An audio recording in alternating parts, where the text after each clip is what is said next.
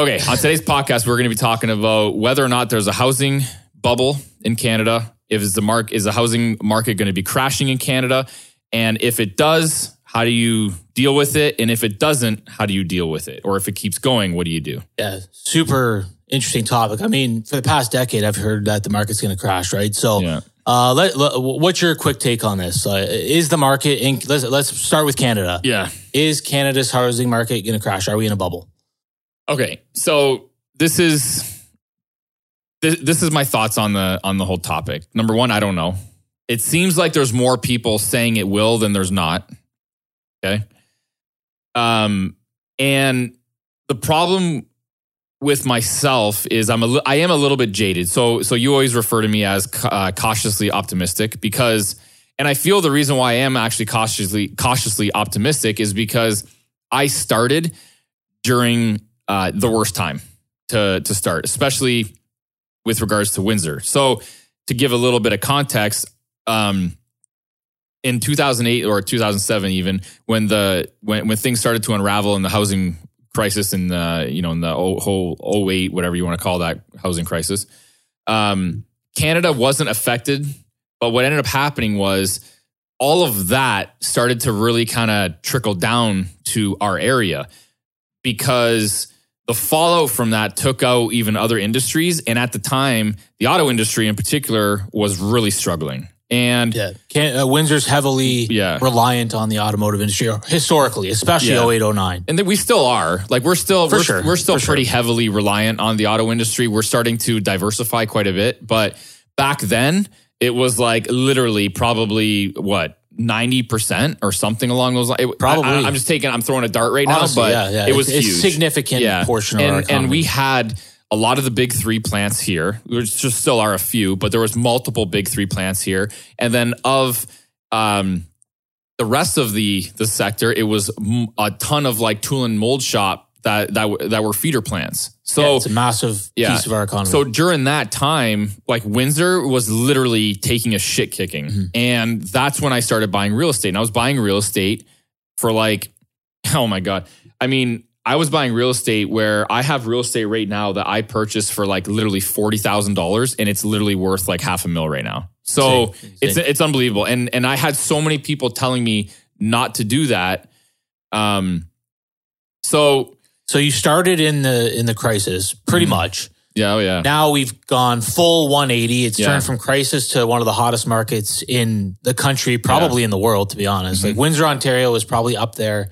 Probably. In the hottest markets in the world. 35% appreciation, 30% appreciation annually over not even annually. For the past 3 years. I mean, like. Yeah, and not like, it wasn't even like 30% like in like 3 months. We're like seeing it's kind of outrageous. We're seeing some crazy stuff. It's actually too much. Like it doesn't. I don't like it. Yeah. It's not good. But anyways, getting back to the topic here.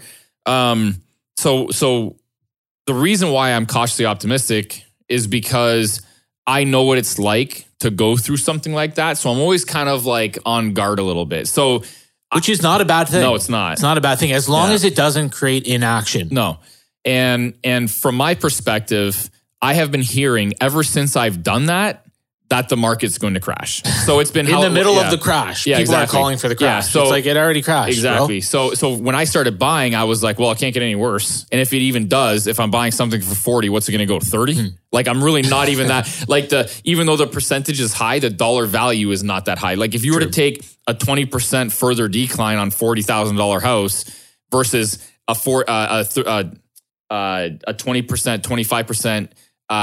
Crash now on a $500,000 house, we're talking a lot more money, right? It's 10 times the amount of money. So, my sentiment now is everyone was wrong from then till now. I was wrong. Yeah, I was wrong more than a decade even. Like, what is that, 13 years? So, and I was wrong from then till now. So who am I to say that I know anything, and who are all these economists to say that they know anything? Yeah, they've been wrong too. Yeah, clearly they've been significantly wrong. Yeah, clearly no one can predict anything. So what would I do in a market crash? I would do exactly what I did back in 2007, 2008, and I would buy more real estate. Mm-hmm. I would take advantage of the fact that it's coming down.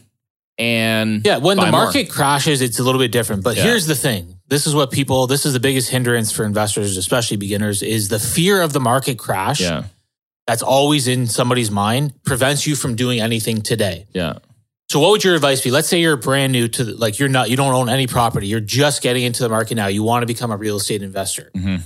With the market being as hot as it is, what would you like? Would you sit and wait for a market crash, or would you still try to operate despite the competitive conditions of Ontario's market? I would still try to operate for sure. Yeah. And let's say you don't have the option of going and buying apartment buildings in the US, right? Yeah. Like you're a small time investor, you're just getting started. Really, your only option is probably to buy in your own country. Yeah.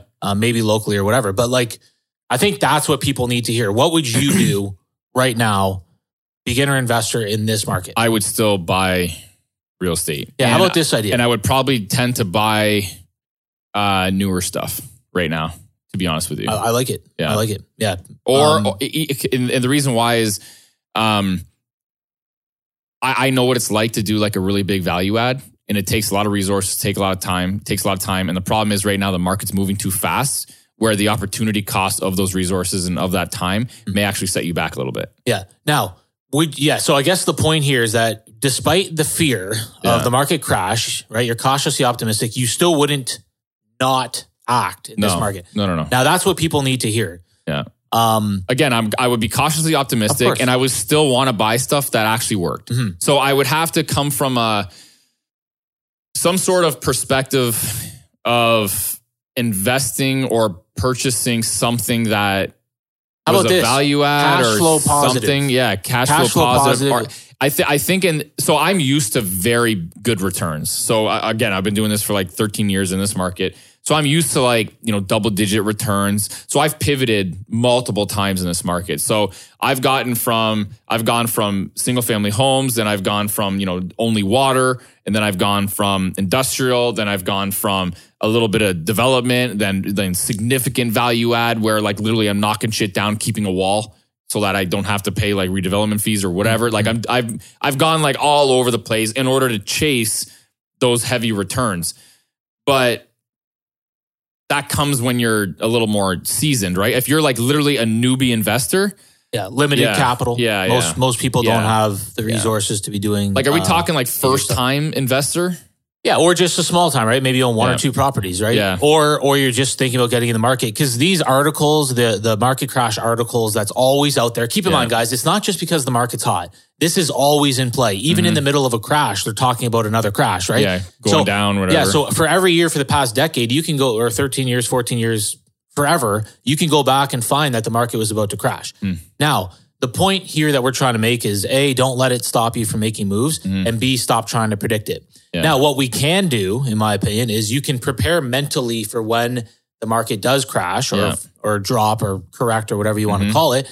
And that's, I think, one of the most important things. Yeah. So for me personally, I'm always a buyer of cash flowing real estate in any market. I don't care if it's up, down, or sideways. I'm always looking to buy. There will not be a time when I go for a whole year without buying a piece of property.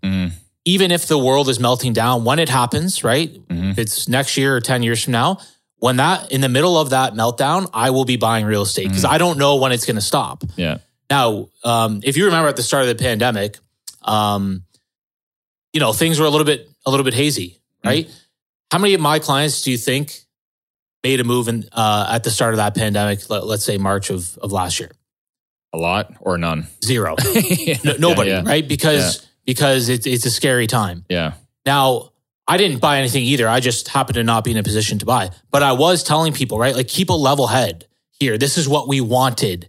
We didn't like 20 offers on a property. Now we don't have that, right? It only lasted for a month, by the way. But I didn't know it was only going to last for a month. I thought it could go for a year or two. Yeah. But I was telling people and myself to look for opportunities in this market. This is what we wanted. So I think you should be preparing now for when it does happen, because a lot of people talk, and I used to do this myself in the stock market. Oh, when the market crashes, I'm going to be a buyer. I'm going to make so many moves. But when it actually happens and things are actually scary, like the old me, I didn't buy anything. People get scared. It was too scary. For sure. I had to develop. So in 2020, I never bought more real estate than I ever did in my life. Despite the hot market, despite the calls for the crash. Well, yeah, it was more so like actually right when COVID was popping off, that's when I did the most deals in terms of dollar value, the most deals that I've ever done and I'm actually happy that I did, because like shit, that stuff's double now, like literally in a year. Yeah. So like some warehouses and stuff like that. And I bought a couple warehouses. I bought that apartment building. I bought a couple houses. I bought, so I bought a significant amount of, I bought a quarter of my portfolio. And that's a great, that's so much easier said than done. Yeah. And everybody thinks they can do it. And the reason why I did it was because I saw the hesitation out in the market, and I was like, okay, well, this is going to reduce competition right now. And so I'm going to get in. That's the key. Yeah. So anybody listening to this, you have to understand that you're not as tough as you think you are, most of us. And you have to prepare for when the crash comes. And when it does come, you have to fight your own emotions in general. Yeah. To go and make moves, because it's going to be harder than you think. Yeah. And I think the people that talk like that are like, oh, I'm going to do it when the market crashes. Number one, you're not. Okay. If you haven't done it till now, you're likely not going to do it when it crashes. And those people say that shit because it makes them feel better. Gives them an excuse not to make a move right now. I used to do the same shit when I didn't want to buy an exotic car, or I didn't have the money to buy an exotic car. I'd be like, oh, fuck. I'm never going to buy an exotic car. You can't even drive that shit around Windsor. The roads are too fucked up. Yeah. Well, I got multiple ones now, and the roads aren't too fucked up. Yeah. The reason why I was saying it, because I couldn't fucking afford it. Yeah. So it made me feel better to make an excuse as to why not to have it. Yeah. So the people that are saying, well, I'm just going to wait for the market to crash, is exactly the same people. It's an excuse disguised as I'm smarter than everybody else. It's the same reason why the same reason why people hate on people online or on social media. 100%. Makes themselves feel better. Absolutely. Right? Yeah, Just shut the fuck up. Yeah. Like, that's it. Yeah, if you can admit to yourself that you're scared, and the reason you haven't, whether or not it's a crash or not, like even in a sane market before all this, or even in a hot market, the reason that you're not making moves is generally fear. It's almost always fear. Yeah. If you don't have enough capital, then you're afraid to go get enough capital or whatever. Like, I don't know, but it generally boils down to fear. And then it's packaged in excuses, whether it's hating on rich people, or it's hating on people that are making moves, or the market's going to crash. And everybody that's buying now is stupid and I'm smart. And, a lot of times, like, I'm driving around, right? I'm looking at these big projects that are happening all across the US, all across Canada. Developers are putting like major condo projects. There's like 5 or 6 condo projects going on in Windsor. And I'm thinking to myself, either they're stupid and they're the idiots, these multi-million-dollar development companies, or everybody else is stupid. That's calling for a crash. Like Joe that works at Costco is stupid. Yeah. Like, which one? Who am I going to follow? Yeah. Right? Now, typically fear seems to sell more than positivity for some reason. For sure, right? It does. Yeah. So if you have a fear message and a positive message, it seems like most people will gravitate towards the fear one. I don't know if that's sure. I know I used to. When do you really actually see the newspaper having more like positive articles than negative? It's never. There's never more positive than there is negative. It's 90-10 at the most. It's 90-10 negative. Yeah, it's always the crash. Now, how do we even what even is a bubble? Like, how do we define bubble? Because bubble is such a common term. Everything's always a bubble, by the way. Bitcoin's a bubble. This is a bubble. This stock's a bubble. Everything's a bubble all the time. Yeah. What is a bubble? I think if you understand what actually a bubble is, then maybe it can help you navigate things. So this is how I would define a bubble is it's a point when there's oversupply of something and there's an undersupply of demand. Like, there's not enough demand. Yeah. Right. Then you're in a bubble because there's not enough to absorb, right? Like a bubble will inflate as long as there's enough air, right? Yeah. And if you run out of air, the bubble deflates. Well, in Ontario right now, and in Windsor specifically, how can it be a bubble if there's more demand than supply? Yeah, there's not enough supply. So there's no justification for an actual bubble. That's what I mean. Yeah. So, but the term bubble is just thrown around. Yeah, and I have a feeling that we're in a scenario where I don't think you can actually say Canada is in a bubble. I think bubbles are way more specific to submarkets, not just even markets. Hyper local. Yes, they're very local because you can fix a bubble, Canada wide. Like, that's not a problem. Like, for example, Windsor's kind of in a unique scenario here where we're kind of like almost surrounded by water, so we can't. It's hard for us to actually expand. There's almost like, I guess you can expand internally here, but you can only almost expand to the north, right? So we're a little bit restricted on land here, but yeah, I think a bubble is like super hyper local. Like there's a lot of like localized drivers that will predict whether or not there's a bubble. So to label like Canada in a housing bubble or housing whatever, I don't think is accurate. And here's why people do it, because prices go up. So it automatically is a bubble without looking at any fundamentals. Yeah. That's just stupid. Yeah, we have a simple fundamental here of economics. Yeah. There's still demand, right? And there's no supply. From qualified buyers that have good jobs and income and the money to buy. Otherwise, the banks wouldn't lend to them. Yeah. There are more qualified buyers than there are houses for sale. Mm-hmm. Now, it's simple. Now, I don't know if there's more. I don't know if there's more buyers right now. I happen to think that there might be. There's probably more investors right now because real estate's absolutely hot right now, like as an investment vehicle. But that's in the category of buyer to me, for sure. They absorb supply. I agree. Yeah. All I'm saying is like, is there more buyers currently right now than there were before? Or is it a simple fact of like there's just way less supply and the same amount of buyers? Well, because the previous buyers have absorbed all the supply. Yeah, that's fine. What I'm trying to say is like I think supply is so dramatically restricted, it's creating this environment. I don't know that there's like millions of more buyers in the country. I don't think that that's necessarily, or maybe because we're getting a lot of immigration. There's a lot of factors that are coming into play, but fact of the matter is, I feel like the largest proponent of this is the severe restriction of supply. Absolutely. Yeah. Right. Now, so how do you have a bubble when there's not enough supply now and there is no future increase of supply that we can even foresee? At least fast enough. Or affordable enough. Yeah. Like you can't. Like we're 5 to 10 years away from catching up to supply. Yeah. So I've seen multiple articles of in the US where reading about certain submarkets in Florida or whatever and different submarkets that got crushed in 2008 where there was oversupply, and that oversupply has just now been absorbed maybe a couple years back. So it now takes they're in the same problem. Now it takes a long time to like think about it. Like it doesn't. You can't just like pop a house up overnight. Like you can't just like go to Home Depot, buy a house, and throw it on a slab. Like you can't do that.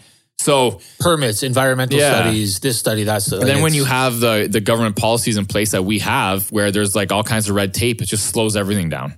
Like and then throw in COVID. On Old Tecumseh here, like I drive by it quite a bit. There's a place, there's a subdivision that's literally been sitting there for 6 months. Like literally sitting there for 6 months because the government won't let them go below grade.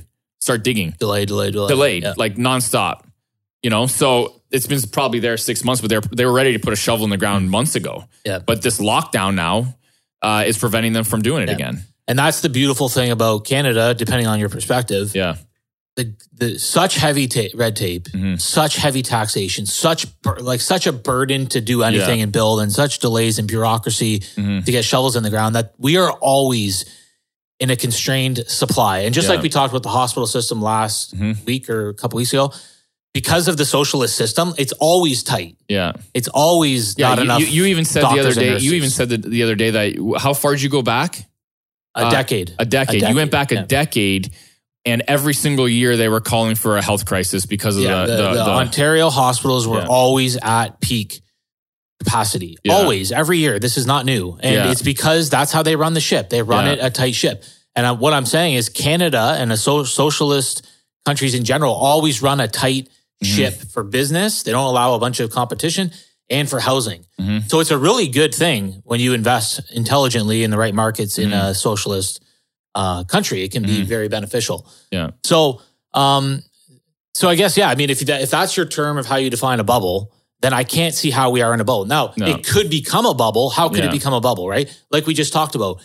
Either you increase supply in excess of demand, which we can't foresee that happening, or you limit demand that it can't match the supply. Now, that's the one thing that would scare me, is if the government comes in with a heavy hand and does something stupid, which again, they've talked about the opposite. They're keeping rates low for a year. Yeah. And I don't think they want to crash the economy. No. But that's the only thing that I could see is heavy government intervention here to limit demand is the only way that this creates a bubble. Like increase rates dramatically or something like that. But they've already come out, said that it's not going to happen. The government basically like it's pretty evident that we are going to get a tax hike for sure. They got to pay for all this shit that they're, all these handouts and all this money they're pumping in the economy. They're paying for it somehow, and they're going to be taxing everybody. Well, they did the luxury. Yeah. So they just passed their most recent budget. Oh, and they didn't really do much about the housing market. No. Right, I posted about it the other day. Yeah. Because they probably don't know what the fuck to do with it. They don't. And if they talked about capital gains on your personal residence, that would be political suicide. That's why they didn't do it. Yeah. Canadians' wealth, they've built up their wealth over 30 years, and then you're going to tax them randomly. Yeah. And you're going after the wrong people. Yeah. So they implemented a 1% luxury tax on boats and cars. 10 or 20. 10 or 20%? Oh, whichever's lower. Yeah, it was something actually more significant. Whichever is higher. I don't remember exactly which one it is. Maybe you guys can look it up. But it's something like along the lines of like over $100,000 or the full amount. I can't even remember what it is. But one of those. It's a crazy, right, cars, boats. So it's kind of whatever. It's again, just going after people, which I'm actually not opposed to. Yeah, it's not. Like here's the thing. Here's what I would much rather see. Everybody's taxed the same, no matter what your income is. You got a 20% income tax or whatever the case is. And if you want to go buy that really expensive thing, then you pay more tax on the luxury type shit because it's a fucking choice and not forced by the government. Like that's what I feel is a better scenario. So if Scotty Saver wants to save all his money and Dan wants to go buy another fucking Lamborghini, I know I'm going to be paying a heavy tax on that, but you shouldn't pay the same tax if we make the same because you don't want to go buy that car. So that I actually feel like it's I like that system better. I still don't like it. Yeah. You know what I mean? Like I still actually don't fucking like it. But if you're going to have a system in place and still have to tax people like up the ass, I feel like having a system based off choice is a much better system. Yeah, actually, I don't mind it that much either. It's not overly burdensome, and you don't have to go like you said, right? You can factor it into whether or not. The people that really want it, $50,000 on a $500,000 car is not going to stop them. True, they're still going to buy that fucking car. Yeah. Now there are consequences to stuff like that, right? When you like maybe all of a sudden you have a manufacturer of luxury goods in Canada, and now all of a sudden their demand comes down because of this, and then all of a sudden they say, "Well, I'm not operating in Canada anymore. Screw this. I'm going to go elsewhere." So there are consequences that people don't understand. Now, I don't think that's overly burdensome or it's going to cause that, but people we don't. It's possible. Know. You know what I mean? And we just there are a lot of people that buy those fucking cars that should not be buying them. So if now all of a sudden that car's $20,000 to $50,000 more expensive, they might take a shit. Yeah, and then it could affect things down there. It could be a chain reaction that again the government doesn't foresee. And I posted something today that GM is opening up a battery manufacturing facility in Mexico. They just announced it, and people are like, "Oh, these jobs should be in Canada." I'm like, "Yeah, they should be, but we don't have a business-friendly government." No, that's the result. Exactly. You need to incentivize these businesses. You need to reduce taxes for them. They need to be profitable, or they will go somewhere else, and that's the consequence. So, I mean, that's why all of our jobs are outsourced to. Yeah, I was part of that when I worked at TPT at GM. I saw what happened. I saw what happened. The union was so outrageous and would protect people like crazy. They were paying outrageous wages in those plants, and you know how many times I would just like walk by like areas and people would just be like sleeping, like it was crazy, like literally sleeping. People would make beds, they would hide beds in like racks in there, like it was crazy. And then when GM is like, hey, give us incentives and we'll stay here, and they don't do it, and then the union is up their ass, and then Mexico or the US or whatever is like, oh yeah, come here. We'll give you 20 years free tax or free property tax. What are you going to do? Like, of course you're going to leave. Either that or potentially go out of business. Yeah. And go bankrupt. Exactly. You're going to fight for your own life. I actually looked at a building the other day, what was it? It was yesterday. I looked at a building yesterday, that JD Norman plant. Okay.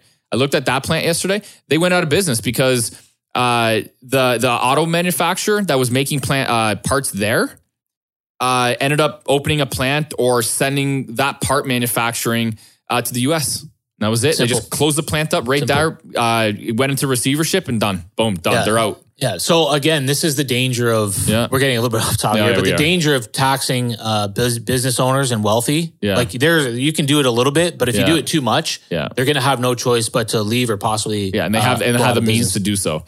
So with regards to the housing bubble.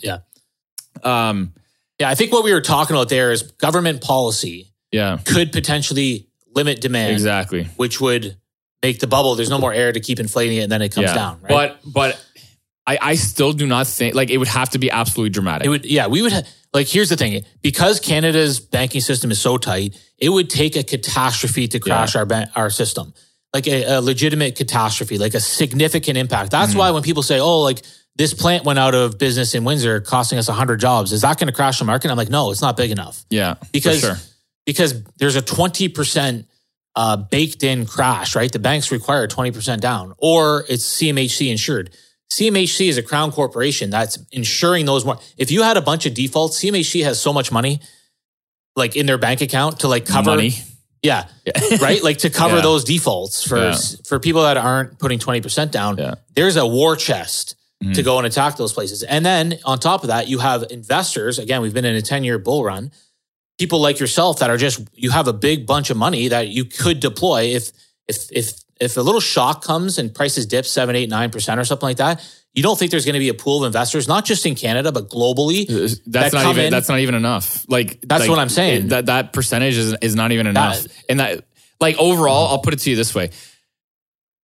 In my eyes, it's not enough. In the US, when that whole crash happened in 2008, I believe the entire overall, the United States, real estate took an 8% hit. But when you have bad loans, an 8% hit is big. That's true. The problem. It's a different kind of game. And our banking system does not allow that to happen.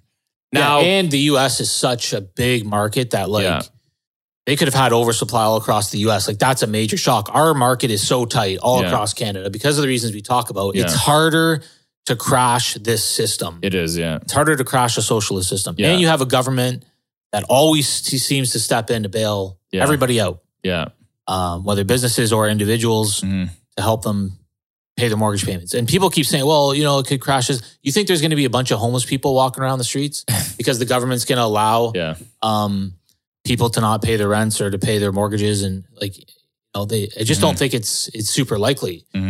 So it's a hard system to crash. It really is very difficult. It's very difficult to crash this system. And even in the height of the crash, I think the unemployment rate, you know, was 10 or 11% or something like that. Average. I don't know if that was for Windsor, but that still means there's a 90% employment rate. And that still means that people are working. Like, the economy doesn't stop, right? Things don't just go to zero. It contracts, right? Yeah. And it's kind of usually a temporary thing. And also in those previous crashes, like, the internet wasn't as big. It wasn't as global. Like, there wasn't. We're in a global market now. We're in a global market now. So almost like if somebody crashes over here, like, the rest of the globe can step in to fill that void. And the only thing that, well, the only few things that I am unsettled about is, number one, the amount of debt that Canada has gone into. And I say that loosely. I'd like to touch on that. Yeah, I say that loosely. So I know where you're going with this. Yeah, so Canada. I did talk to somebody that really understands this very well. All right, let's hash it out. Yeah. I don't know everything. And I don't know enough, but he did say it is a very big concern. Yeah, so Canada has one of the highest debt ratios in the country. Debt to GDP, I think, is the ratio that they use. Yeah. But Canadians' debt is almost all household debt. It's almost all mortgage debt. And statistically speaking, Canadians don't default on the mortgage. They don't go buy, generally speaking, stupid shit and then not make their mortgage payments. They'll pay their mortgage before anything else. Whereas in the US, it was kind of like, well, I have my mortgage. I'm going to default on that mortgage and go buy a boat. Or I'm going to buy a boat and have this mortgage. Like, it was a different mentality. It was like people were running just a stupid mentality. So our debt levels include mortgage debt. A lot of countries don't factor it in that way. They won't include mortgage debt or housing debt. So with prices rising 20 or 30% a year, of course our debt levels are going to rise, but it's all mortgage debt. You get what I'm saying? Yeah, I get. And I could have 50% equity, right? Because I took my money that I just sold my $400,000 bungalow. I bought an $800,000 house. I put $400,000 down. I had no debt before. And now I have $400,000 in debt. But my ratios are still very good. Yeah. So the debt, like, I keep reading, I've been reading this for a decade. Canada's debt levels are too high. They keep rising. I'm like, yes, of course they do. Because of inflation, prices of houses keep rising. Debt levels are going to continue to rise. But it's not necessarily that. It's debt to equity ratio. It's debt service coverage ratio. That's important. And I don't know those metrics, but I'm just saying you can't just say our debt is rising and it's going to crash. We need to look more deeply into it. I haven't done any more research. I'm just saying people just keep looking at the number on the debt without considering other things. Yeah. So I guess the unsettling scenario about that is which I would agree with you that we're essentially more conservative. We don't like blow our brains out getting into stupid shit over here in this country.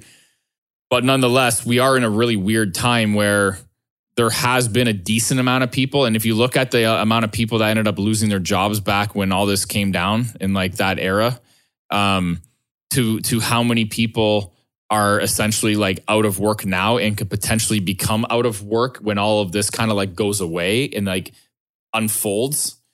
Whether or not those people are capable of paying that debt in terms of like mortgage debt is another story. That's the way that this guy's painting it because of how many people, I would like to know the actual number, how many people are at risk of default? And also prices are up so high that they have so much equity. Even if they had to fire sale, they would still be up money. And then this is more about like if shit actually starts collapsing once, you know, certain things unfold, because we're still kind of like, the problem is right now is we're still kind of in like a really weird fucking like balancing act right now. Mm-hmm. Like the fallout from all of the last year still hasn't like unfolded yet. And that's what the unknown is. Like this guy's not like, oh yeah, everything's going to come crashing down. That's not what he's saying. He's like, he doesn't think at all that's going to happen actually, but he does. There is a concern with the amount of debt that the country has. It's a concerning thing. Does he think everything's going to come crashing down? No, that's not what he's saying. In fact, what he thinks is going to happen is, so this guy is a tax accountant. He's a partner in a tax firm. He's super smart. You know him. Super smart guy. What he said is what you'll see more than likely. What you'll see more than likely is just the government literally just taxing us, and they'll just make up the money that way. And that's literally it. Now that I can see. Yeah, that's it. Like that's all he thinks is actually going to happen. It's shit. And what people actually don't understand is that, you know, that's happening across the board. It doesn't matter if you make $10,000 a year or $10 million a year. When you go walk into Walmart or you go walk in anywhere, you go buy something, you go buy food or whatever, you're paying the same amount of food. They're not asking you at the register like, hey, how much money do you make a year? Oh, well, you get a different price. That's not happening, right? This is so important for people to understand. Yeah, so the problem is you have a scenario where all these people are taking advantage of all these government handouts and all this stuff, and you know everybody's blowing their brains out, be like, "Oh, free money." It's not free money. We're all fucking paying it back at some point, okay? Whether it be, even though if you're middle to lower on the lower spectrum of the scale in terms of income, that's fine. You're going to be paying less income tax, but when you go buy shit. And now a fucking Big Mac at McDonald's is like literally $10 or $15 now because you wanted to take advantage of all these programs, you're getting hit too.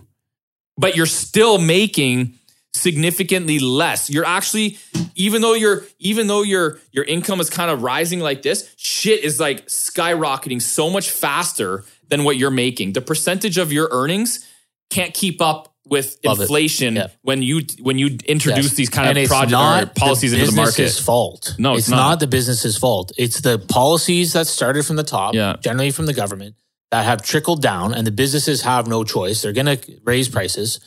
And then again, the wealthy people are fine. It's the people at the bottom that end up hurting the 100%. most. 100%. And that, so what's the fault? Okay, so let's say that kind of does play out, because I can agree with that. I think that's going to happen. What's going to be inflation and so, like, is that what you're saying? Well, what's going to be the fallout in terms of the house, like real estate, I guess, in Canada, right? I think it's going to keep going. I think it's going to keep going. Yeah. The one thing that I'm kind of wondering about is if the government will step in and put a ceiling on rent and stuff like that. That's the one thing that I didn't think. I remember I brought this up to you like a year ago, and you were like, no, I can't ever see that happening. But now I can kind of like where's it going to go? Like, at what point are you going to buy a house for say like $1 million or $750 now, and then that house still needs to pay for itself? So anybody renting that house is going to be what, $4,000? Like, you can't pay that. It doesn't make sense. So at some point, I do feel like the government will step in and they're going to do some stupid shit when they could have just controlled the scenario from the beginning. Yeah. So, yeah, we talked about these, like, so even some of these policies, like we were talking about this the other day, where it was like, because our government is so strict about not being able to kick tenants out in Ontario, like it's very pro-tenant. Like somebody brought this up to me the other day where it's like, well, that means I can't take a chance on anybody. For sure. Like I can't take a chance on somebody with a 450 credit score. I can't because I won't be able to get that person out. So it actually, that's one of those other socialist policies that ends up sometimes hurting that lower income person who maybe went through a rough time and they come to me and say, hey, I'm cleaning up my life, this, and that, whatever. Sorry, man, I can't take a chance on you. I can only help the wealthy person with a 750 credit score. Exactly. Sorry. And again, because like, in the US, in certain states, if you have a bad tenant, within 2 weeks, they're gone. If you need 14 days notice, gone. Yeah. And if you don't, within a month, the sheriff's there and kicking them out. So in the US, for non-payment, it's 7 days. 7 days. Yeah, in some cases, especially even for Section 8, when you have subsidized housing, it's literally for non-payment 7 days. And if it's for something else where you're in breach of the lease, it's 30. Yeah. And what was it too? Like if they don't move out, then the sheriff comes, then all their contents you get to keep. Yeah, as well. you get to keep them, and you are not eligible for the subsidized, housing for Section 8 until you actually pay your bad debt. That's amazing. It's crazy. It's so it would allow you as a landlord to say, okay, you know what, I can lower my standards here a little bit. Yeah, arguably Section 8 at this point over in the US, which is like almost like our Ontario Works system here. I don't know. I can't remember if that's actually what it is. It's almost arguably a better scenario than any other scenario right now because there actually is a mandate in the US where you actually can't. I don't know if it's certain states now or the states have to be open, but they don't allow evictions right now. So you're essentially in bed with the US government in terms of a tenant, and they always pay. So it's kind of a good scenario to actually be in, but it's definitely more landlord friendly over there than there is here. And yeah, you are right. It's going to affect the lower income earning people because I'm not going to take a chance on you. And then the government fucked everything up again for them. Like you can't, people have to stop relying on the government. If they just stopped relying on the government, we would just be such a better country. Yeah, for sure. And people across the spectrum of earnings would have such a better life. I couldn't agree more. I mean, the government has its place, of course. There's certain social policies that have to be in place, certain protections, some safety nets 150%, but it's slide too far on the scale and it ends up hurting the lower. It hurts the people that they intend on helping. Yeah. I say that loosely and I say intend. Let's talk about the 1031 exchange in the US. That's Biden's now. Trying to get rid of. He's trying to get rid of the 1031 exchange. So quick breakdown of the 1031 exchange is if you own a property and you sell it, you have like something along the lines of 130 days to move that the proceeds from that purchase or from that sale into a new purchase without being taxed. Without being taxed, right? Yeah. So the fuck is that? This is my alarm. So if you dispose of a property in Canada, obviously immediate capital gains, an investment property, immediate capital gains tax, 50% of 50% of the profit. Yeah, it depends if you hold it corporately or if you hold it personally. Yeah. So for the most small investors, immediate tax. In the US, what's the main thing as we've been looking more and more in the US? Almost all the properties that we inquire about seem to be, the seller's selling it because they're 1031 exchanging it. A lot of them, yeah. A solid 20-30% of the properties that I come across. And that's the beautiful thing. The 1031 exchange creates liquidity in the market. Yeah. It keeps those properties trading and liquid, which keeps prices down. It's deflationary. In Canada, guess what? I don't think I'm ever going to sell any of my properties. Why would I? Yeah. I'll just refinance it, tax-free, take my money out, and then keep the property and go buy another one. Yeah. Why would I dispose of the property and pay a 50%? Literally everything the Canadian government does creates this narrative of a bubble. Yeah. Like literally, literally everything they do essentially creates it. You even have a scenario where so say for example, they do actually pass that 1031 exchange thing. What's going to happen then to the housing market? I think it'll be a lot less liquid, a lot less supply, and a lot more demand for the same product. And what's going to happen to the values? Prices are going to go up. Yep. And cap rates are going to go down. Yep. And people that would have sold won't sell, and they'll just hold on to it and refinance it. And we'll have the exact same scenario. It's going to restrict supply. When prices rise, rents have to rise in correlation. Hurts the little man more than anybody. Yep. Their plan to target the wealthy people hurts not the wealthy people, but the people. Yeah, if anything, it benefits the wealthy people because they're holding their property now. Their property's skyrocketing in value, And It's a the good point. people that can't afford to own property now have to pay more in rent. So more of their income is going to rent. So true. So now it reduces their quality of life. Like, it's just a fucking shit show. Yeah, it really is. Like, it's an absolute But fucking it shit show. sells so well. I agree. Sells so well. It sells so well because you're being promised a bunch of bullshit. The And reason prices in Florida are so cheap relatively, and the reason prices in the US have risen 50% in the past decade and Canada's up 150% is because of liquidity. It's because the market is liquid and there's enough supply, and they build enough supply to get ahead of the curve, or at least stay with the curve. That's why. That's why prices are low. When you introduce blocks, barriers, red tape, bureaucracy, taxation, illiquidity, that's what happens is prices go higher and people get priced out, especially the lower end people. Rich will be fine. They'll be probably more than fine. Yeah. So I just want people to understand this, because a lot of people are saying, like, oh, 1031 exchange, that means I won't buy U.S. real estate. And I'm thinking the opposite. I'm like, no, I'm going to buy U.S. real estate the same way. I don't care if there's a 1031 exchange or not. For sure. It's nice. I think that we could take advantage of it, but we could also take advantage if there is a no 1031 exchange. And that's the thing. Wealthy entrepreneurial people, or just business-minded people, we can pivot. Whatever the government throws at us, we'll just pivot. I'll just start a new corporation and do this. I'll do this. I'll take advantage of this trend. It's generally the middle class people, or people that don't care to get financially free or invest, or they just live in their lives. They're the ones that don't pivot. They just kind of take whatever. Yeah. The only people that would actually even say that if people are saying they're not going to buy U.S. real estate now because the 1031 exchange is going away. They would have never done it. They, number one, they would have never done it. And number two, they just don't understand the long-term play and how advantageous it is if they actually go and do that. They're fucking themselves. So they just actually don't understand how they don't actually understand like simple economics, and especially real estate. A good analogy for this is like Bitcoin, right? There's a very limited supply of Bitcoin. People think, well, how is Bitcoin $57,000 US today for one Bitcoin? Well, because there's only 20 million of them and it's illiquid. People aren't selling them, right? So if I own a couple of Bitcoin, I'm not selling any of them.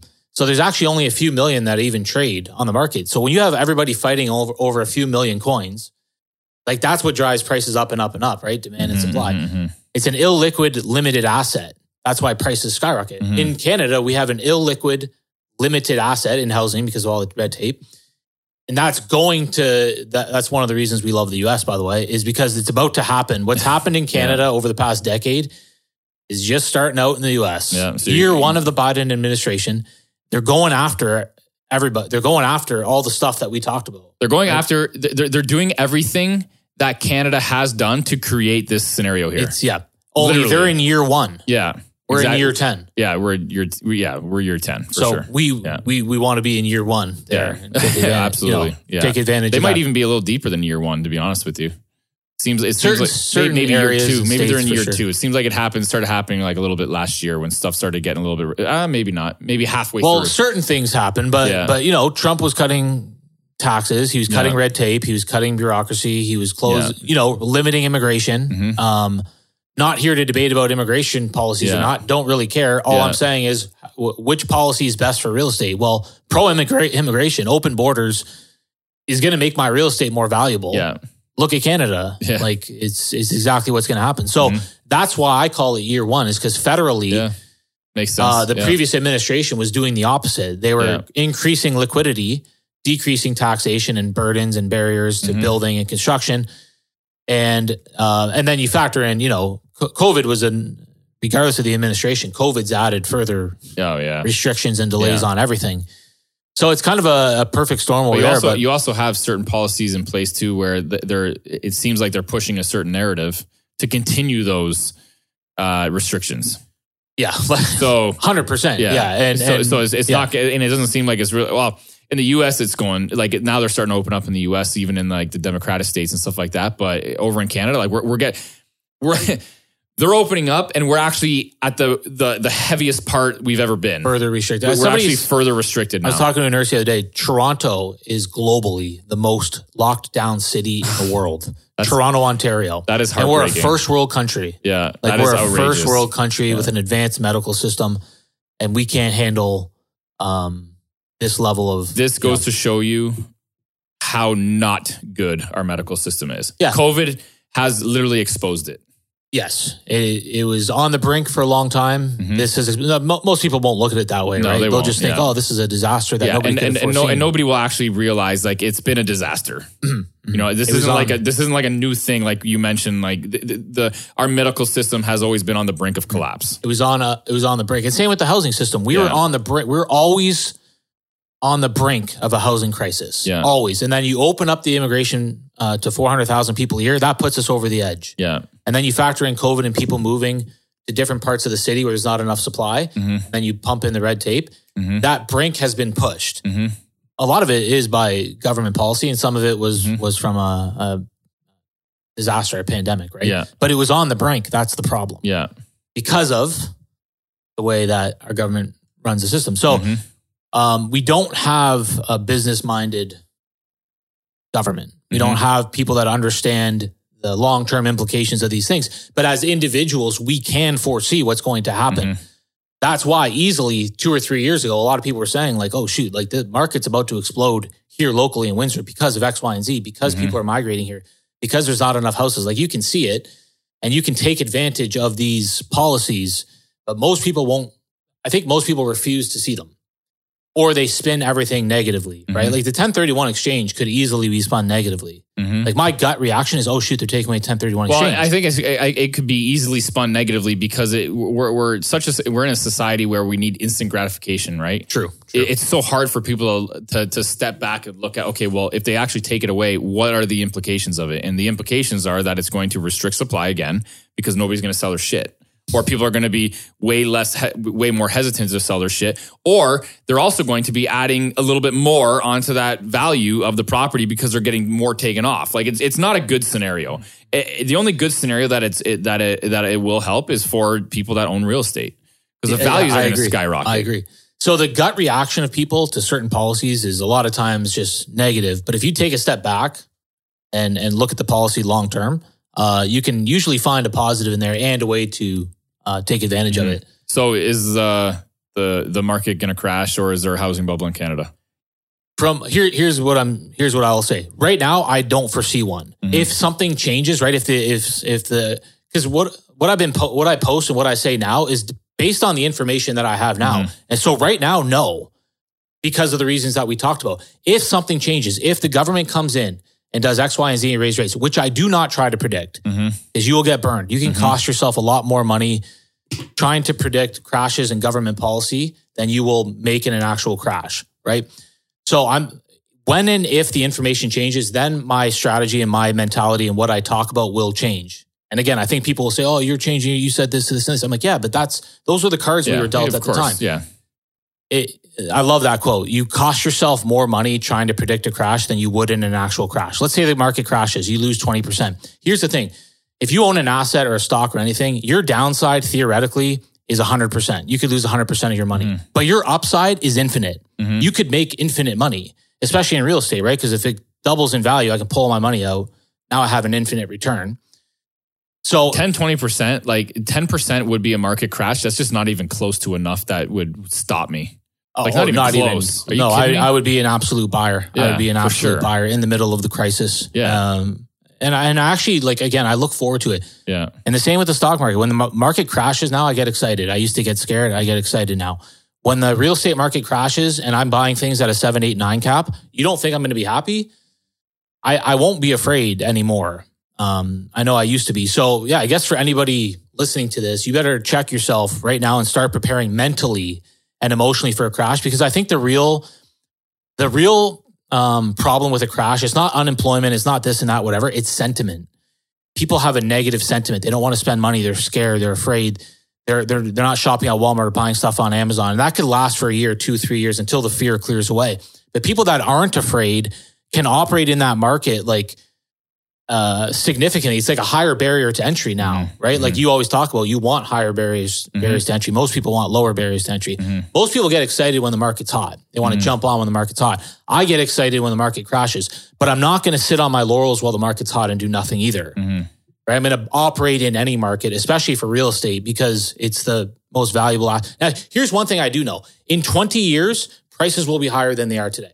I do not know what it's going to be next year or the year after, or the year after that. But I do know in 20, 30, 40, 50 years, prices will be higher because of inflation and building cost and population growth.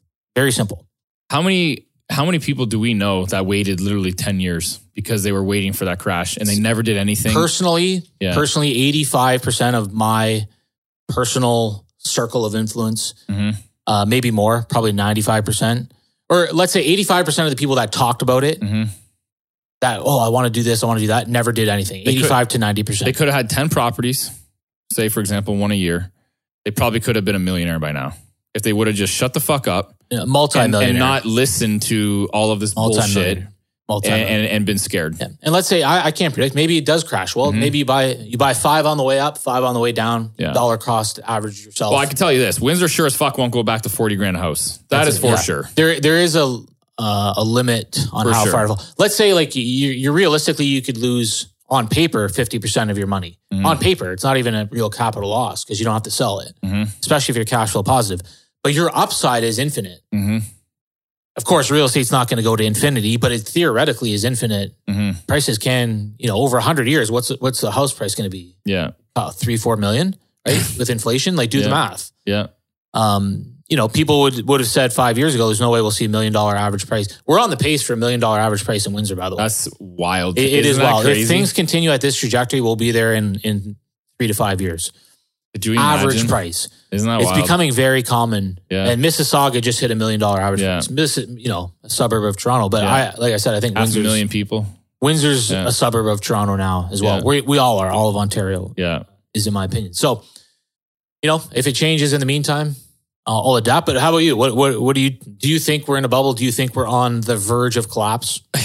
If it wasn't for a scenario of there's no supply, I would be much more inclined to think, maybe there is a bubble, but we just don't have supply. So I don't think there's a bubble. So I think, like you mentioned, I think when there's a bubble, I think the fundamentals of a real estate bubble is there's just too much supply and then it's going to deflate, right? That's what a bubble does.